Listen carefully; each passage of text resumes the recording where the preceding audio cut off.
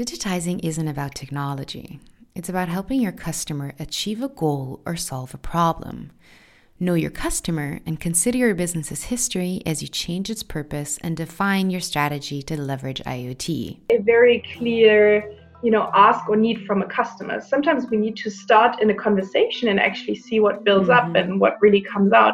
There's not a super clear need or anything in terms of this is exactly one technology that we are after or one product or solution that we're creating. It varies from industry to customer to country to whatever is needed. And that is also something to navigate that uncertainty, and also to know that we don't just have a product catalog and say, hey, we can sell you those 5 products and this is who we are, but really to go in from scratch. Hi everyone, this is Helena, and on this episode I speak to Victoria Klug, who led the creation of Siemens IoT Service Business Unit Purpose and Strategy. She shares how to turn the buzzword IoT into actual customer value, why it's key to develop a purpose that reaches beyond shareholder value, and why humility and acceptance are superpowers when you face chaos and uncertainty during the change process. I love this conversation because Victoria's chaotic abroad working experiences helped her navigate her leading this change and transformation project. Her story illustrates once more the importance of customer centricity as well as the power of self-development and resilience to maneuver change. This is Helena, host of Where Boundaries Dissolves, a podcast that highlights inspiring change agents that have had a strong impact in the companies that they work for or in society. Nice to have you here. So good morning, Vicky. Thank you so much for joining us today. I'm super intrigued to speak to you and view transformation and change management through your lenses because of your background. In psychology, your work experience, your current position, your cultural experiences. You have such a vast, background and culturally rich background. And worked in numerous countries, if I'm not mistaken, in UAE or South Africa. So let's just start in the beginning. What did you study, where, and why? First of all, good morning. Very happy to be here, and also very happy to share some of my experiences and maybe to bring up even some more questions to really make this an exchange. That's what I'm really passionate about. So I was always very inclined towards psychology. That was always something that I've been super interested in. Like, how do people, what makes them tick? How do they behave? Is there an element that makes us really understand human behavior? And that's why I always wanted to go into psychology. So when I started at university in Germany, I was super interested in that. Very quickly also specialized more into the field of work and organizational psychology, so-called business psychology. Because I knew that what I was interested in, I wouldn't find necessarily in the clinical path. So I was leaning more towards the business field. And then during my semester abroad, I had a chance to go to China. At that time, it was the Beijing Olympics coming up in 2008. And it was a super interesting time to be in China and to completely be immersed in a culture that was so foreign to me that, of course, you read about it, you hear about it, you see it on the news.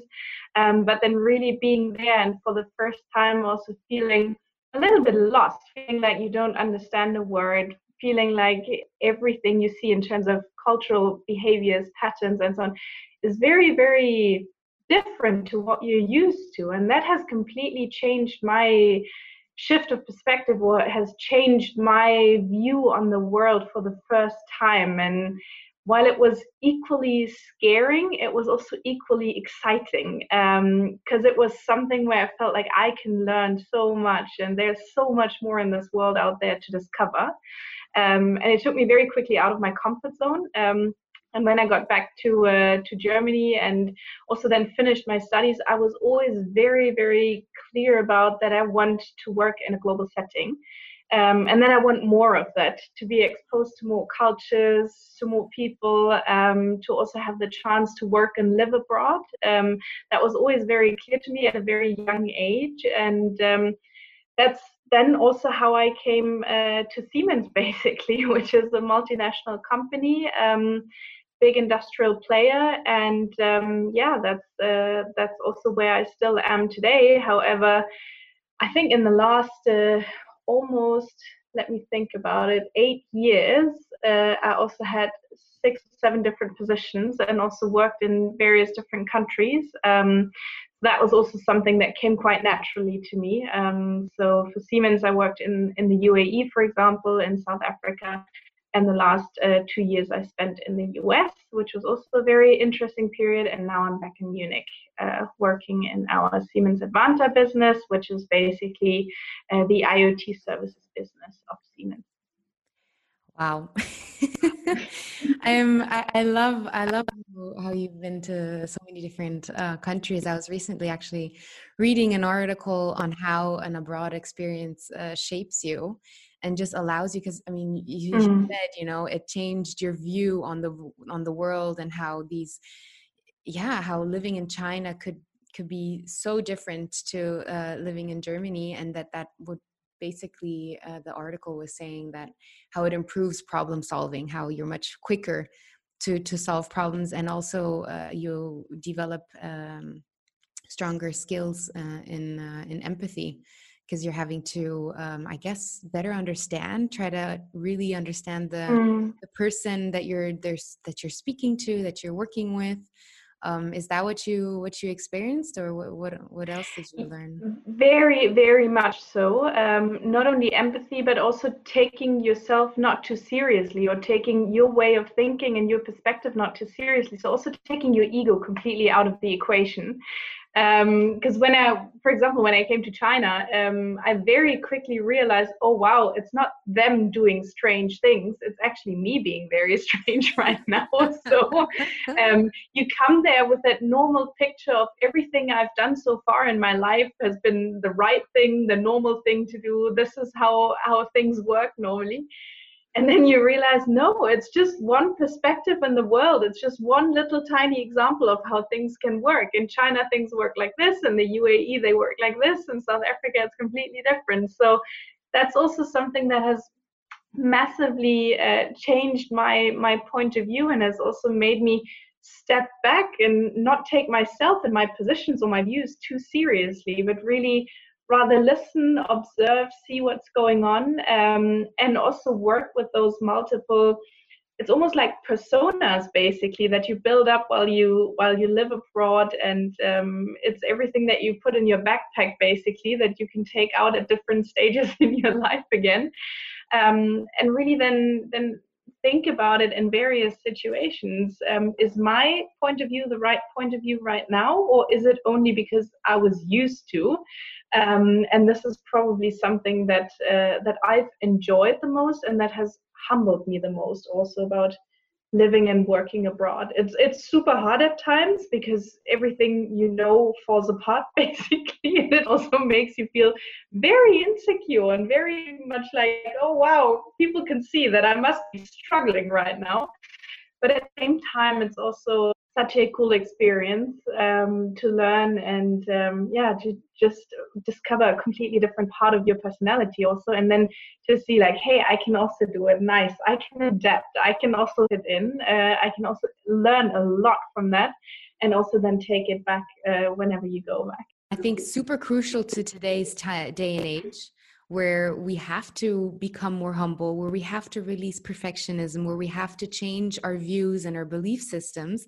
But before we go into that, I'm wondering, when you go into another country, what's the mindset, the mindset you put yourself into, and you're like, okay, to get yourself ready to be able to completely re-experience the world, basically. Because you mentioned these different personas that you can like become, and like these different little toolkits that you can tap into, I guess, when you face different types of scenarios. What's your approach to when you first enter a different setting?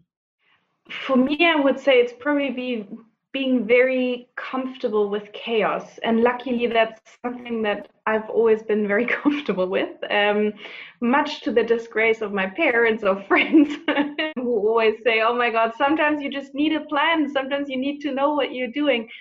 I've never been a person to really plan meticulously from A to B to C to D, whatever. I've always been a person that was very comfortable with chaos. And that's also what I'm trying to always tell myself when I get on that plane and I know that I'm about to have a new address, but I don't even know what the new address will be. I have a new job, but I actually have no clue what the new job will be. I live in a country where maybe I don't even know the real rules and setting and what to do, what not to do. I always try and tell myself to give myself the time to really and allow myself to deep dive into the culture first, and not to make decisions too quickly, not to pace myself and say, hey, I need to put a lot of pressure on myself and everything needs to work out just fine in the first 5 days or so. That's an illusion. It's never going to happen. And also to be very comfortable with chaos, things going wrong, maybe doing things 2 or 3 times over and over again. And it might be annoying, but hey, overall it will be fine.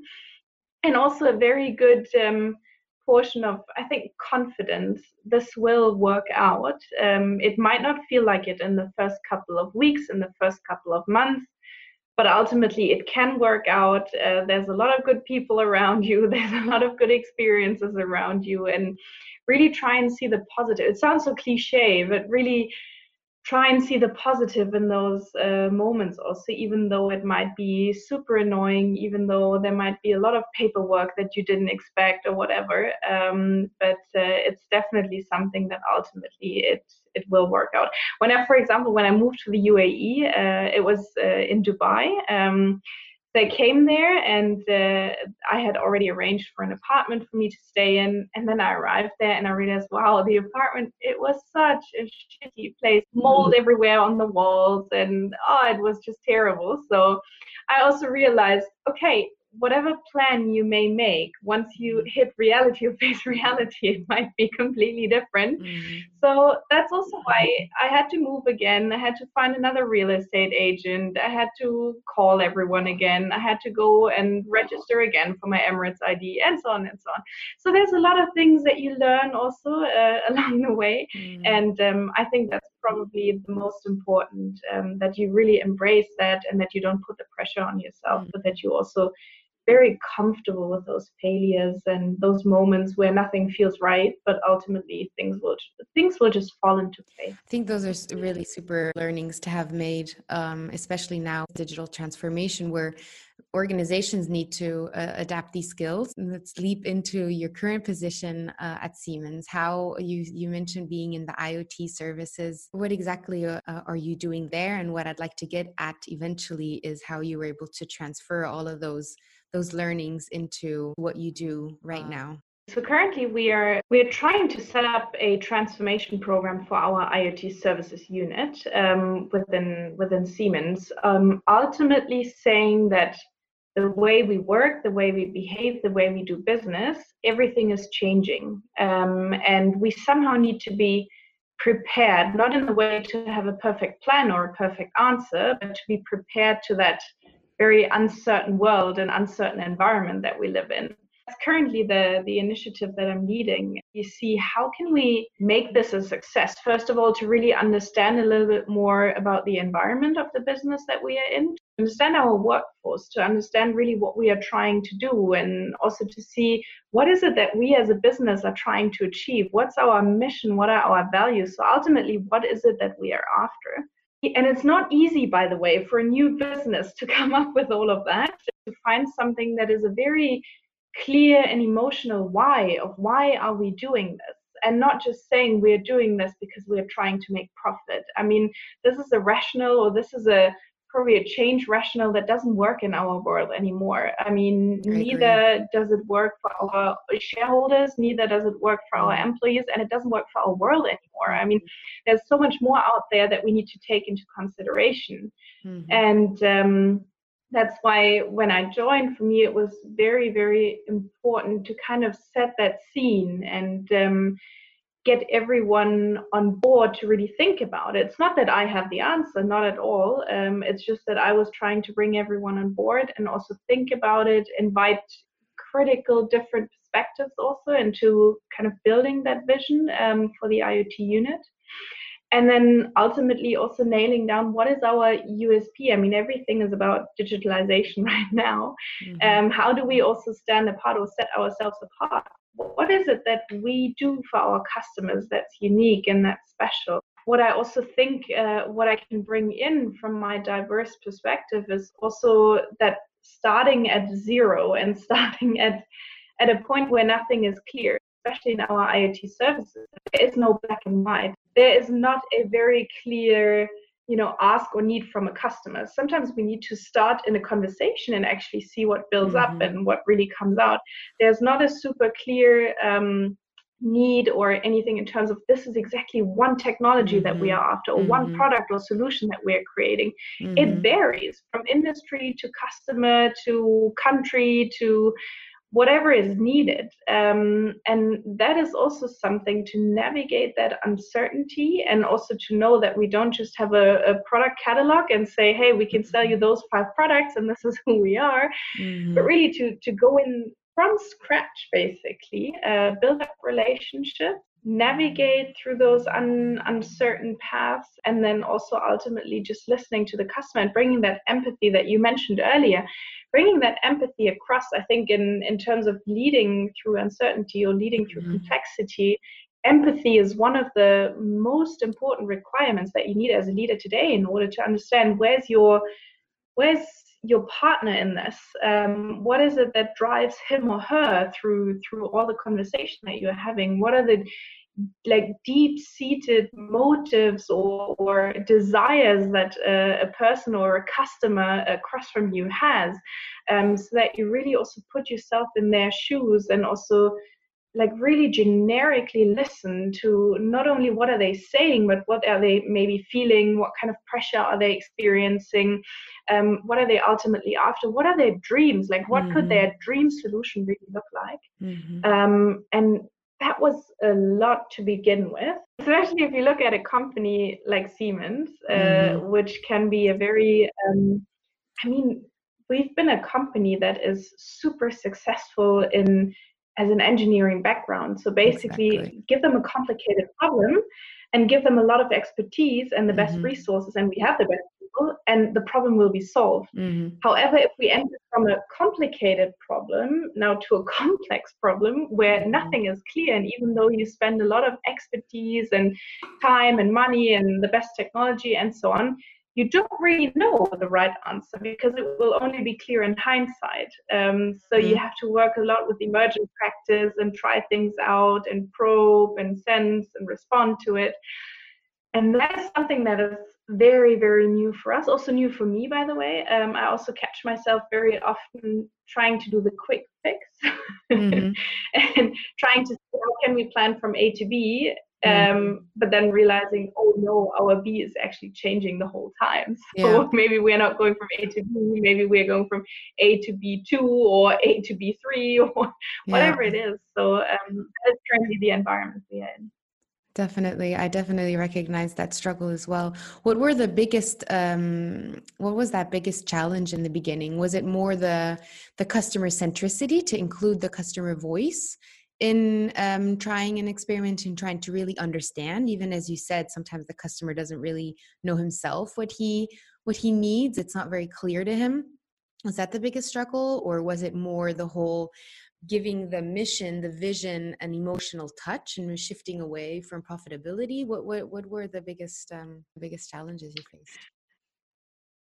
That's a really good question, and it's a tough question because I still think we're about to work through that. Yes, customer centricity is one point, definitely, because IoT is such a big buzzword. So not even for our customers, it's 100% clear. They also hear about it, and then they think I should do something about it.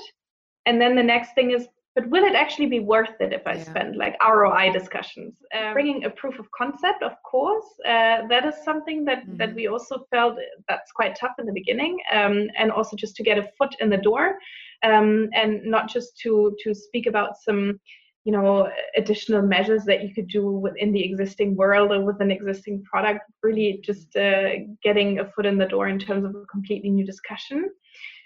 And then also what I would say is, rather internally, we are also struggling with coming from various backgrounds, of course, and coming from various different organizations. Like, how do you give people a new identity that is appealing, that is attractive, and that makes them understand what we are actually doing?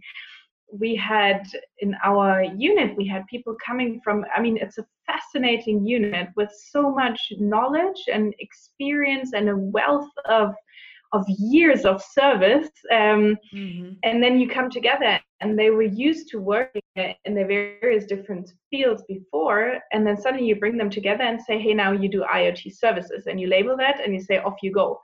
And then we're surprised that people are like, what is it that we're trying to do? What is it that we are after? Struggling also with how much communication work is required. So to really again and say, and also emphasize again and again, this is the vision, this is where we are trying to go, these are the markets, even though we don't know yet 100%, but this is roughly what we're trying to do. And figure out the details behind that. What does that mean for our go-to-market? What does that mean for our organizational setup? So really going very deep also then into the details. And I think we completely underestimated that in the beginning, that you can't just say, hey, we are doing one exciting thing, now go be excited and go and see the customers. Also providing more of a sense of direction and a sense of purpose also behind that is something that we are still working through. Yeah.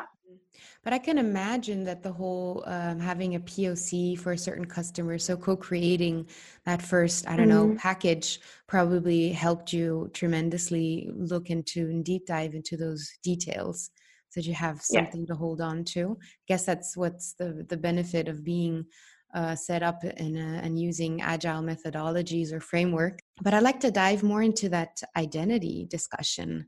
What was that more about? I mean, you mentioned the labeling part, the IoT labeling it, and that suddenly people were like, ooh, what is this all about?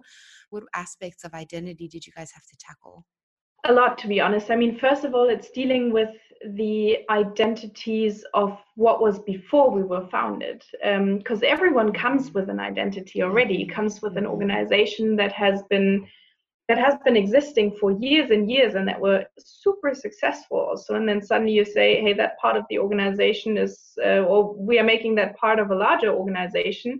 And that, first of all, is but what's happening? It's like, what is happening with the identity that I've always been part of, that I was so proud of, that we had nurtured and grown over the years, and that really is recognized with our customers and on the external market and so on.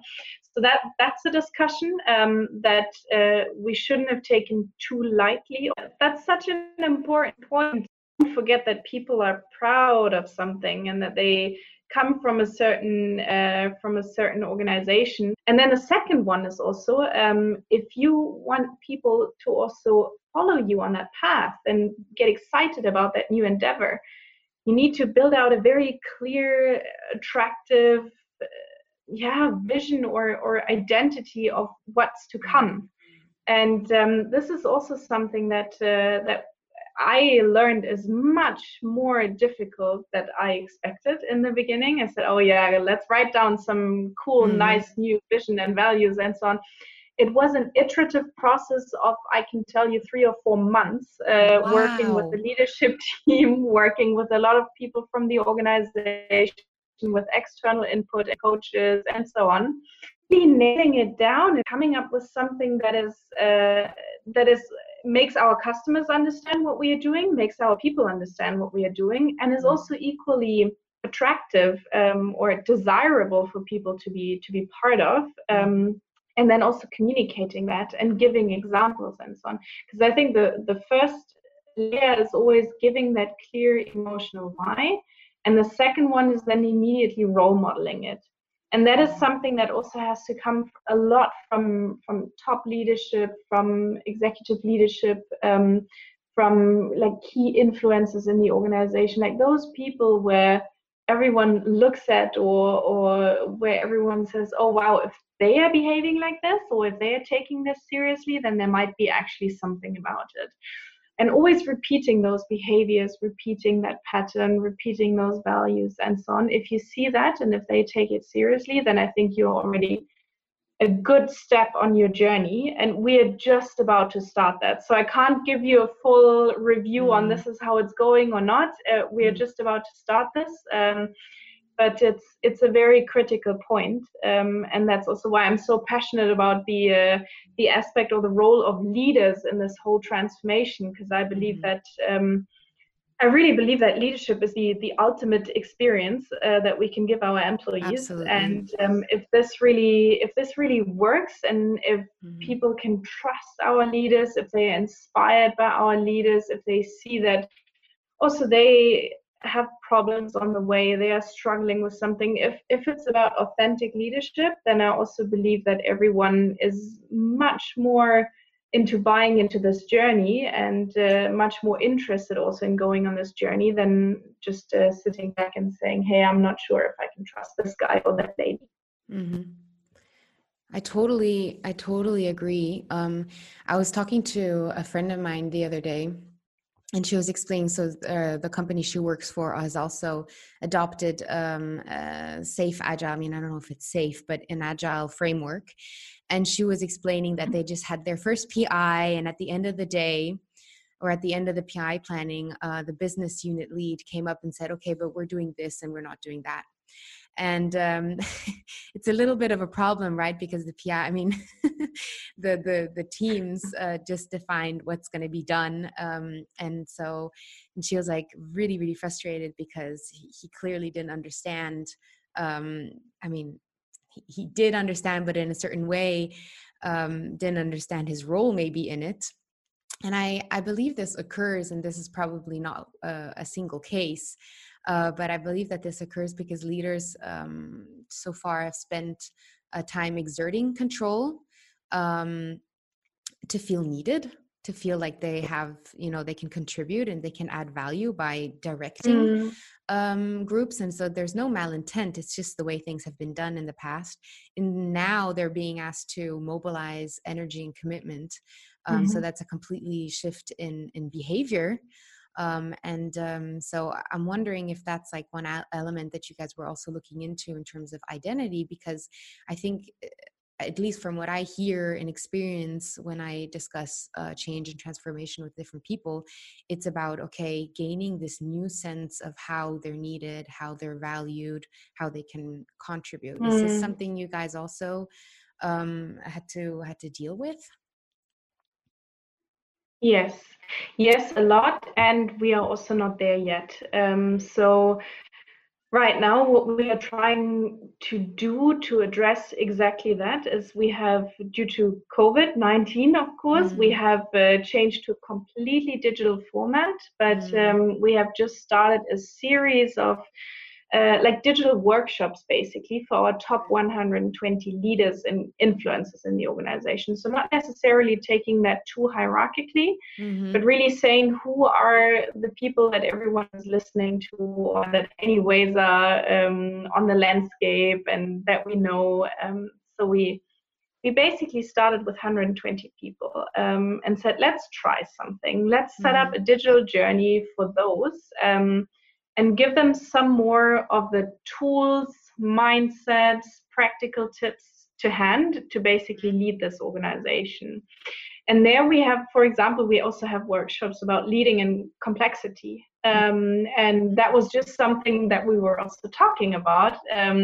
What is needed as you are leading in complexity, and very differently to leading in a complicated environment. It's not necessarily that you are the engineer and you have to know everything and you have to know the answer and you have to be the expert in something, but you are very much more a behavioral scientist. That's the kind of image that we found, but because you need to see what is it that drives people? How are they behaving? What is happening also with our customers? So really taking a completely different lens to solving that problem, almost taking a step back. And then as a behavioral scientist, seeing, oh, this is how it might work. And also enable the team or empower the team to find a solution to try that emergent practice.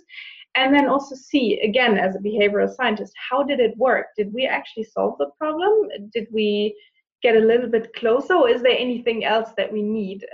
So that was also part of one of the workshops.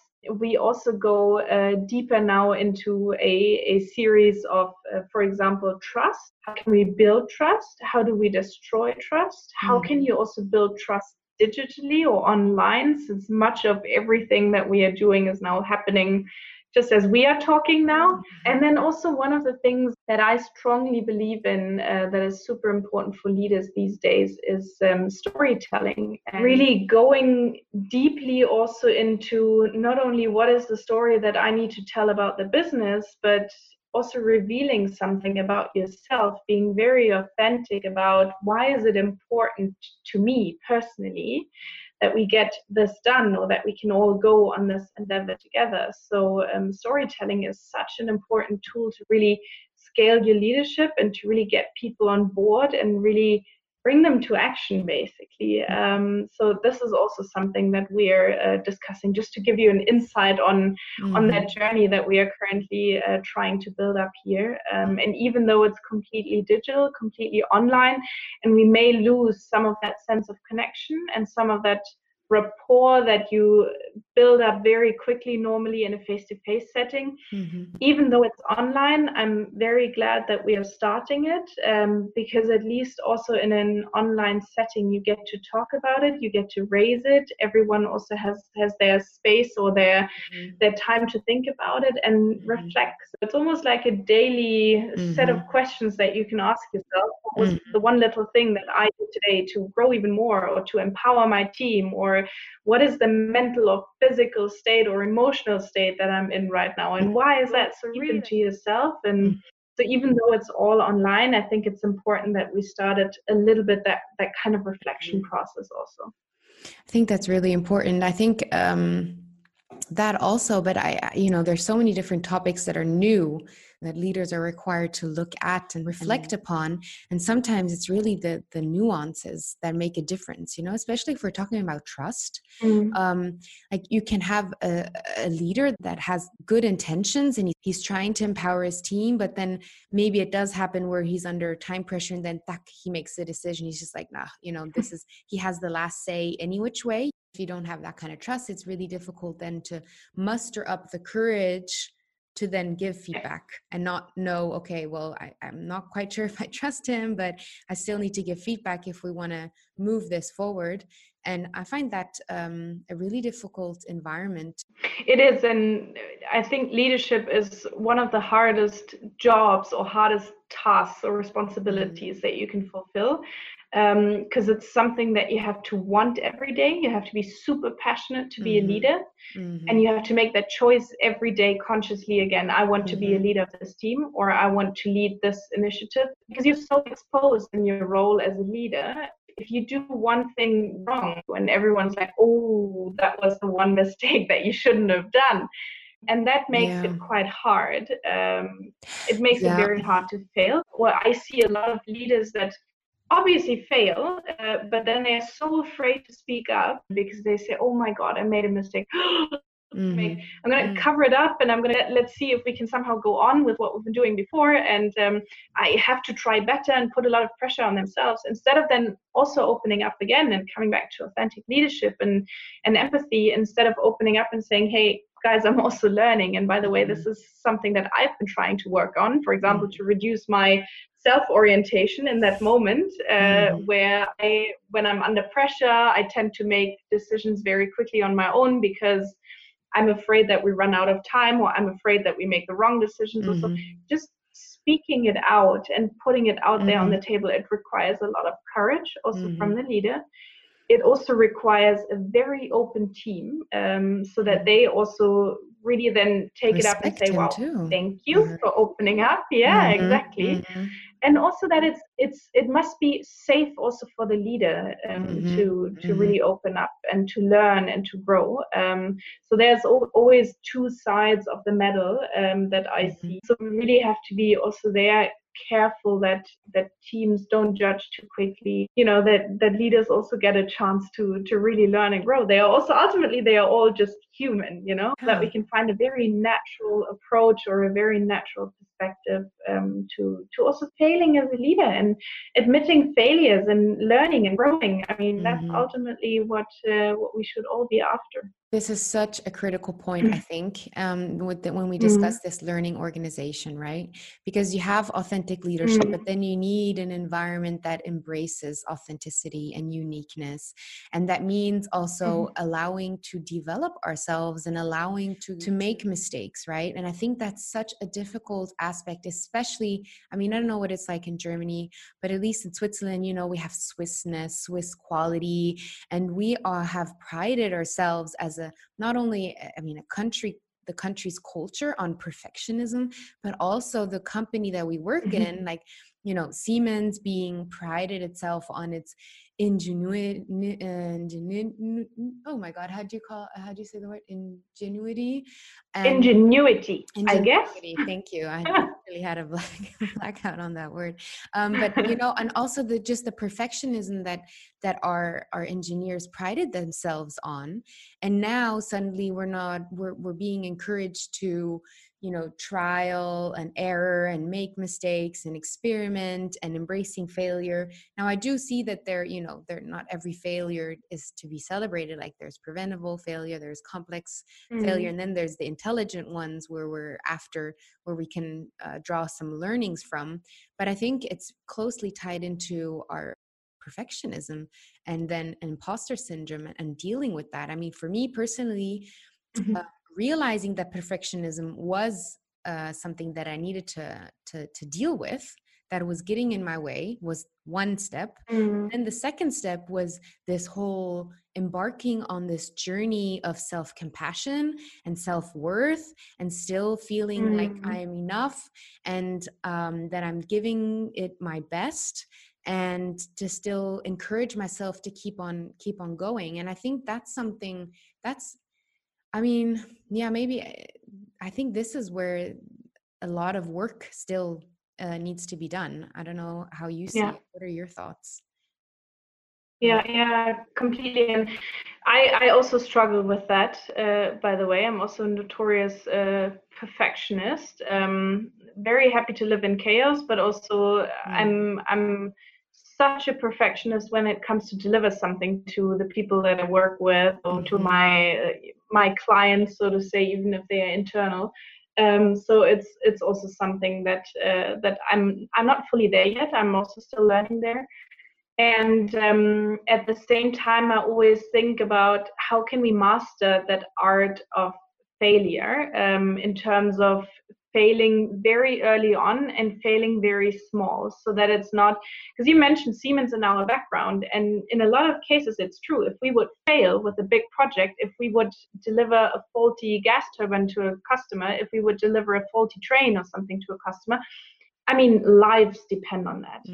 So that is something where we can't say, oh yeah, we're proud of, we delivered a train that had a mistake, or, and then we had a crash, and this is not okay. And this is something where I also completely understand where we come from. And that's also nothing that we should ever compromise, like the safety of our clients, of the safety of our products.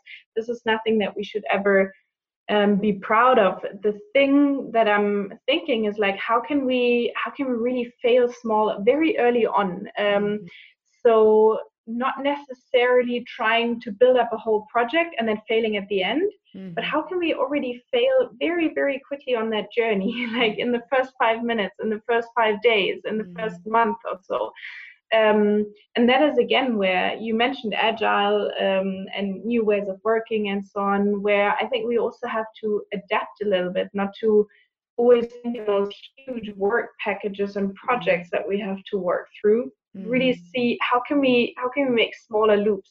How can we think about something in in a bit smaller way, and then also having very good feedback mechanisms, by the way, in teams, for example, like you said, for example, speak up culture. That for me is something that really has to work, and that really has to be encouraged and empowered. And for that, you need to be very open to mistakes. You need to make sure that it's very safe to also open up, so that you can avoid a big bang at the end where you say, oh yeah, I always knew, by the way, for the last half a year I saw that you were taking a wrong turn there, but I never mentioned it because I was too afraid that someone would tell me, oh yeah, whatever, shut up, or you lose your job or whatever.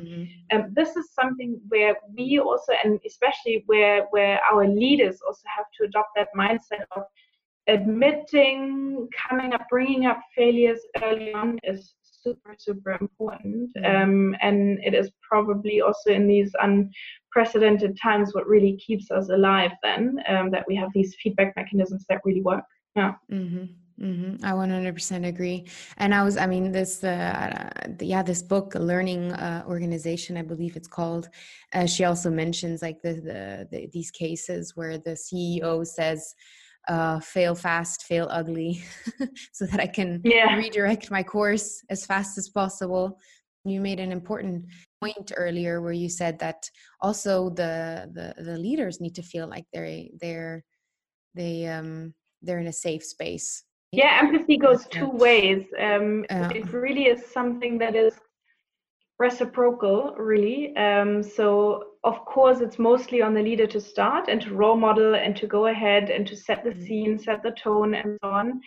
But on the same side, it's super important that also the team really understands what a big job sometimes it is to open up.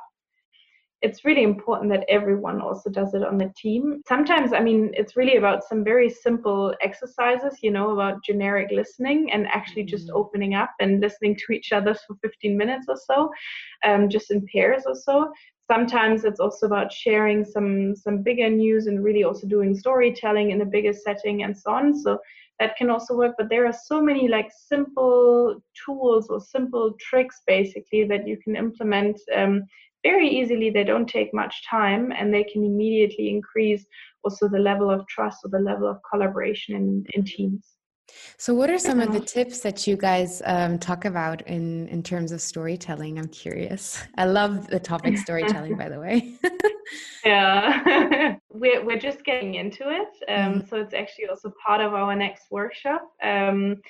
And we are using a very simple framework to make it easy for people to tell their story. The storytelling framework that we use is by Marshall Gantz. He was an American politician, but also author. And he also was involved in Barack Obama's last presidential campaign, also helped him write a lot of his speeches. The framework that you always find is three parts. The story of me.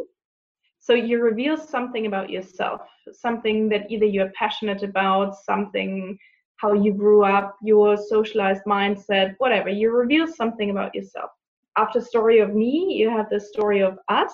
Yeah, the story of those of all of you that are listening now. What is important to you? So you already kind of transfer the story of yourself and your passion, your values, whatever it is that you want to talk about. You transfer it also to your audience. Why is it relevant for all of you now? Why am I telling you all of that now? And then the third part is the story of now. And this is basically the opportunity that lies ahead of the storyteller now. So the opportunity is basically a call for action to say, we are all here, you are here, I'm here, we are all together here because we have this great opportunity and this is how we can do it together. So you start the story of me, and this is also a nice opportunity to reveal something of yourself, and maybe also to get, speaking of authentic leadership, to get a little bit deeper into what is it that drives me, what is it that makes me tick, what is it that is super important for me, and I would never compromise on those values. And then story of us is really, it's an amazing opportunity to also value the people around you and really bring them on board and value their contribution and so on. And then story of us is really, bringing it all together and creating that vision, that opportunity, that dream that is now ahead of that, and really bringing that call to action alive. So that is something that we are trying now. Let's see how it works. Also, I've never done it in an online format before. I've experienced that a lot face to face, and it was always very powerful. So let's see how we do it online, and I'm also very curious to hear some of the stories that will unfold. Yeah. What is the skepticism that you face? I mean, this workshop you haven't done yet, but like with the other transformation workshops, what were the biggest concerns that you guys had to deal with? I see a lot of mindset of, oh, I've already heard about that before. We already know what we are doing. That lack of urgency in terms of, I feel like this is such a, common sense that we're talking about. I feel like everyone knows that the world is changing. Why are we even talking about it? And yes, everyone knows that the world is changing. But the thing is, we want to go deeper and reflect on what does it do to ourselves and what is the role that we play in this. Because I believe every transformation is only successful if every single person really feels it here.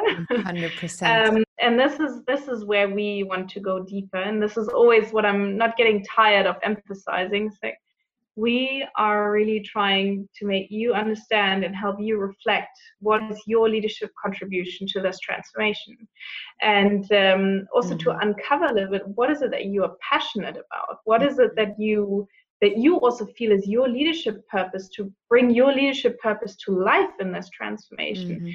Because for me, it's not good enough to just say, hey, I'm a leader, or I'm a whatever head of something, and this is why I lead. That's not enough. Why do you lead? Why are you passionate of leading a team during this transformation? What is it that you bring in? What is your contribution? And what makes you get out of bed every morning? And this is then typically when people say, oh, but that's really part of a transformation. I thought that was personal. It's like, yeah, it is personal, but that's exactly what we're trying to do. So yeah, this is where I feel we have to meet the skepticism with a completely personal approach, and also get people to think about it on their own terms. Like, what is it that really makes me get out of bed every morning? Have you had the cases where people have realized that they may be in the wrong position because they've had deeper reflections, and then they're like, actually, maybe I'm not doing the right thing? I've had that during a lot of the transformations also in the past that I've accompanied. It's almost like a like a spiritual awakening or something. Yeah. But it's really that deep introspection and that deep reflection of, this is me, this is my passion and purpose. This is also the environment where I excel. Brings a lot of people to that point of, oh wow, I realize I'm maybe not in the right spot. I realize I'm maybe made for smaller environments. Maybe I'm made for more of a social impact venture. Maybe the big corporate is not for me anymore. And I saw a lot of people actually follow that kind of whisper of, oh, something is not really right there, or I feel like I'm made for something else. I saw a lot of people then also completely redirecting their career, or redefining how they were seeing themselves or their contribution. And that was really super interesting to hear and to see, and also to really follow their journey and say, wow, we've come so far. And the plan was, of course, to somehow contribute to that transformation or whatever it was. And now you're doing something completely different. And it's amazing to see, because I believe we only have that one life. And what are you doing with it? Are you sitting in a job that maybe makes you feel like you're sitting in a cage and your wings are clipped and you can't really fly? And what is it that you are doing to really fulfill your dreams and your passion and your purpose? What is it that you are doing to really have that one fulfilled, happy life? That is a fascinating question for me.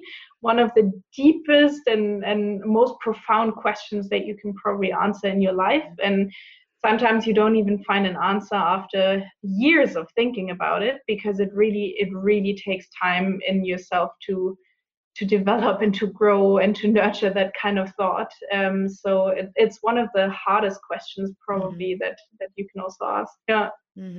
But I think it's exactly that. I mean, I think we're in a time and age where these things are happening right now, where we have the luxury also to be asking ourselves these questions so that we can navigate ourselves into other environments. Because I always compare my life to my parents, and they had challenges to overcome, different situations that they were met with, and I just also think it's a privilege to be able to ask ourselves, okay, what is truly, what's my mission in this lifetime? What's my role?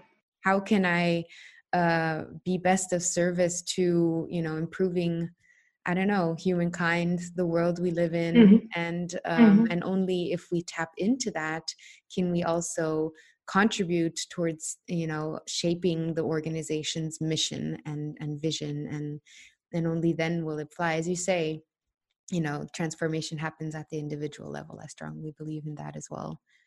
Yeah.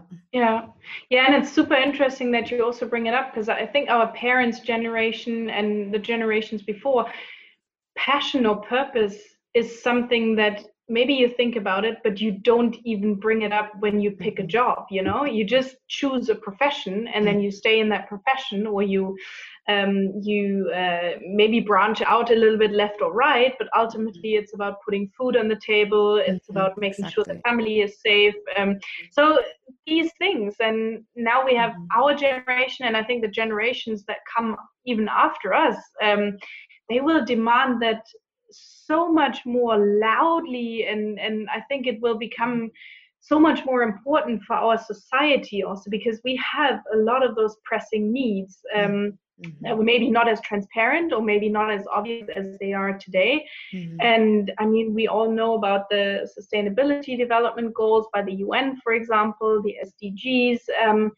Those are the ones, the big questions or the big challenges, but also big opportunities that our generations and the next generations to come can really tackle and can really solve. And I think there's a broader understanding now also that, we can not only look at one player segregated or isolated, but that we always need to kind of take that systemic view of what does the whole system require, and not what can one business do, or what can one social impact company do, or what can one NGO do.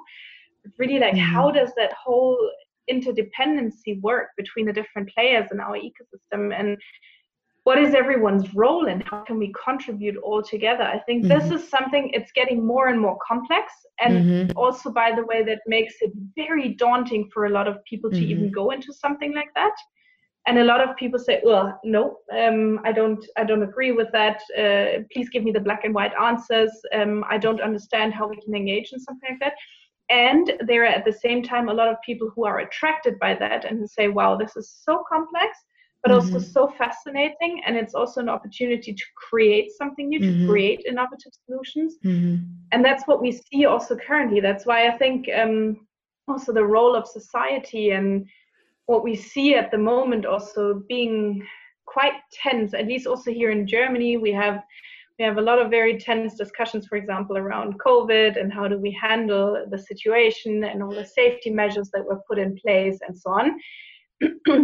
There are some people who say, I can totally understand, and even we might not do the right things right now, but at least we are doing something, we are trying it, we are experimenting. And then there are others who say, tell me when I can take my mask off again, and tell me when I can go to school. And so really also requiring those black and white answers. And I think it's super important to understand that a lot of them, or to take them along, and a lot of them who really want those black and white answers, they are also scared. They are also scared by that uncertainty, and no one can really give you an answer in terms of, on May 25th in 2021, we will completely get rid of Corona.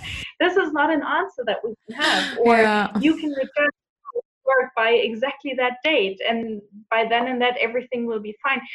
we don't even know ourselves. Our politicians don't know. The WHO doesn't know. No one knows. Yeah. These are the times that we live in, and Yeah. Yeah. I think it's super interesting that we kind of see both sides and not get too caught up on one side or too harsh almost on one side, but that we always try and have that dialogue and always try and find that common sense also, because only then you can really also, you can only create systems change or a systemic change in societies or in a big complex world like this.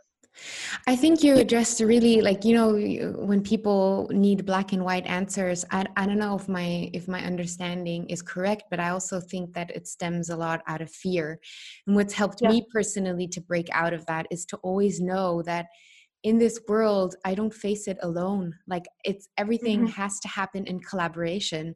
And that just Mm-hmm. immediately takes the pressure off, where I'm just like, we're doing this together. And the better we Mm-hmm. get at doing things together, the better we get at connecting with each other and understanding that this is not a one-man show. It's not a me show. It's not about me, my life. Yeah. I am part of a bigger system. I am Mm-hmm. connected to you, and I have a certain role and responsibility that I need to Mm-hmm. take.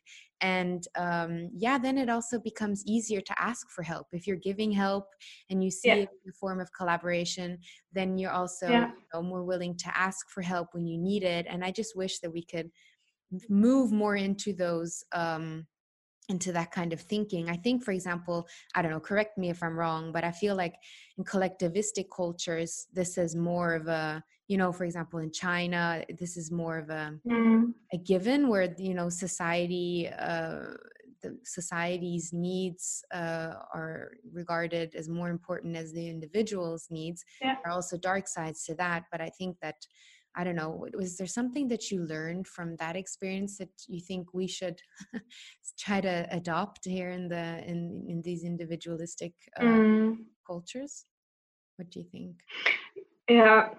Very, very good thought, and really like what you're bringing up there, and especially the point about collectivistic versus more individualistic societies. Mm. I think it's probably not possible to completely transform into a more collectivistic one.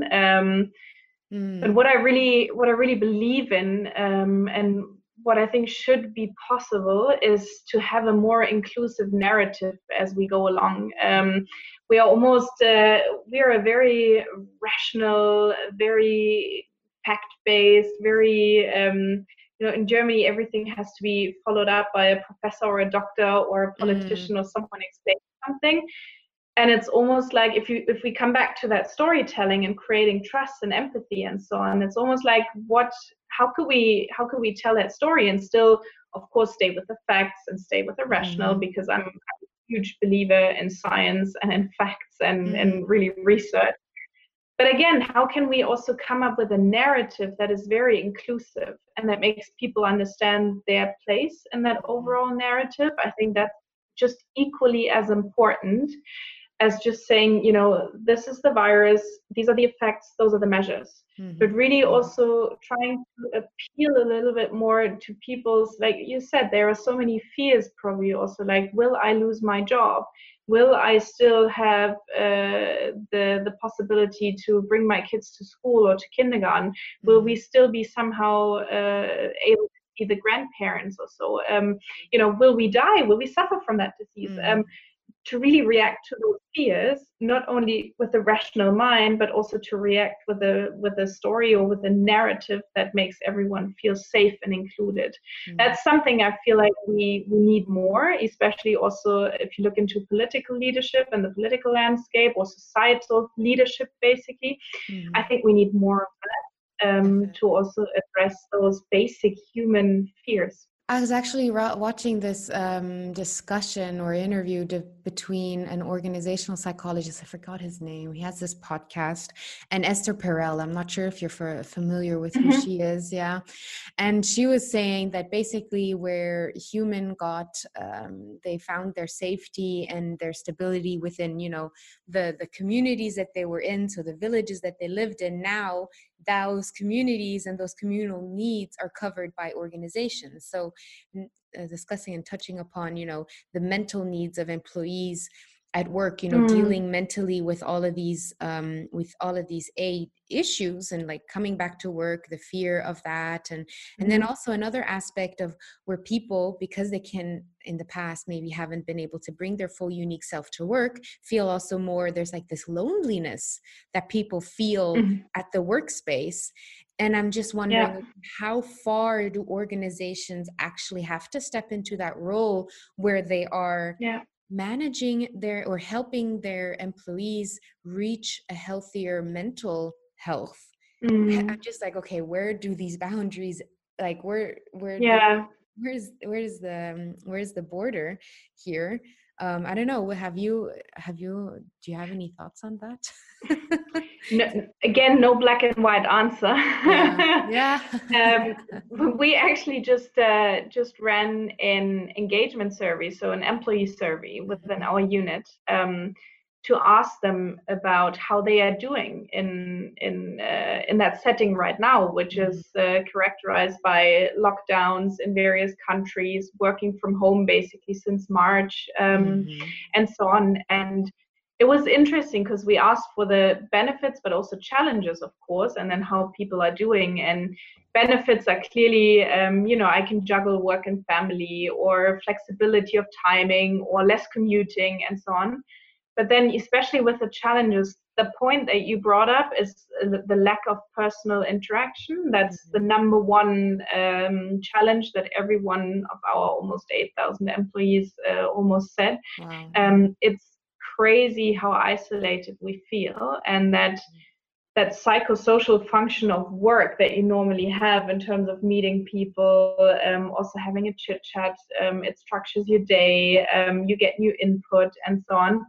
That is completely missing. And it's not like we have a black and white answer for that. And we just tried various different formats also to say, is it enough if we, for example, have one virtual lunch at least with a team per week, so we can all just sit together and kind of have that chit chat? And yes, it's over the camera, and yes, it's not the same, but still have those very informal touch points. Can we somehow make them institutional in our calendars so that it works for everyone?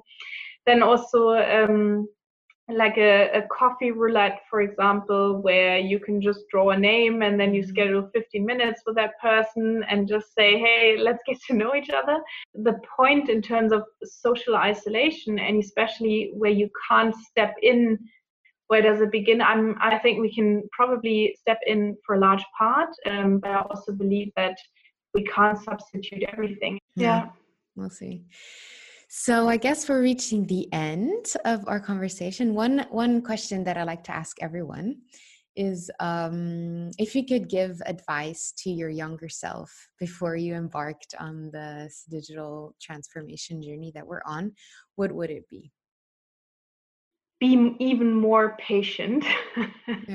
And don't underestimate how much time it takes to, first of all, get familiar with what you have in front of you and observe and see and learn and get yourself up to it. And then don't be disappointed if things don't work after 5 minutes. Give yourself the time, really just taking one step at a time. That's probably the advice that I would give myself. That's probably what would have made the first year a little bit easier.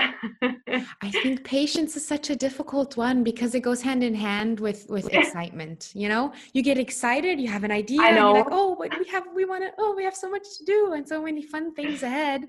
And it's just taking everyone along on that journey. And that's definitely something I need to, I'm constantly working on, as the patience aspect is like, why is everyone on the same page? Same. And then I always just try to take myself out of the equation. That's probably the biggest learning through like all of my moving and living in different countries and also working on different projects and in different roles. What's important for the people that you have in front of you? That's always the biggest question then. And then somehow my impatience also, it's not as relevant anymore. That's such a good point. I love how you tied that in, because that really is the easiest way. If you make it about everyone else and you add and you change the purpose of your motivation, then that just becomes so much easier. Oh, thanks for that. That's an important one. Yeah.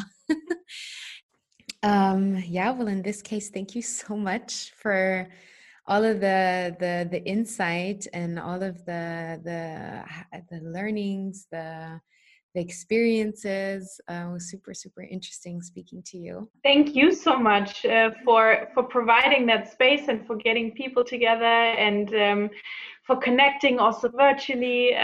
That's super nice in those times. I was very happy to be on the line here and very curious also to see the next guests then coming up. For more inspiring interviews, make sure to subscribe on Apple Podcast or Spotify or wherever you get your podcast. Don't forget to rate and review me. I'd love to receive your feedback as well, so do comment. And feel free to send me your requests about who you'd like me to interview next. You can find me on Instagram at Where Boundaries Dissolve, or just drop me a message on LinkedIn. I'm really looking forward to hearing from you.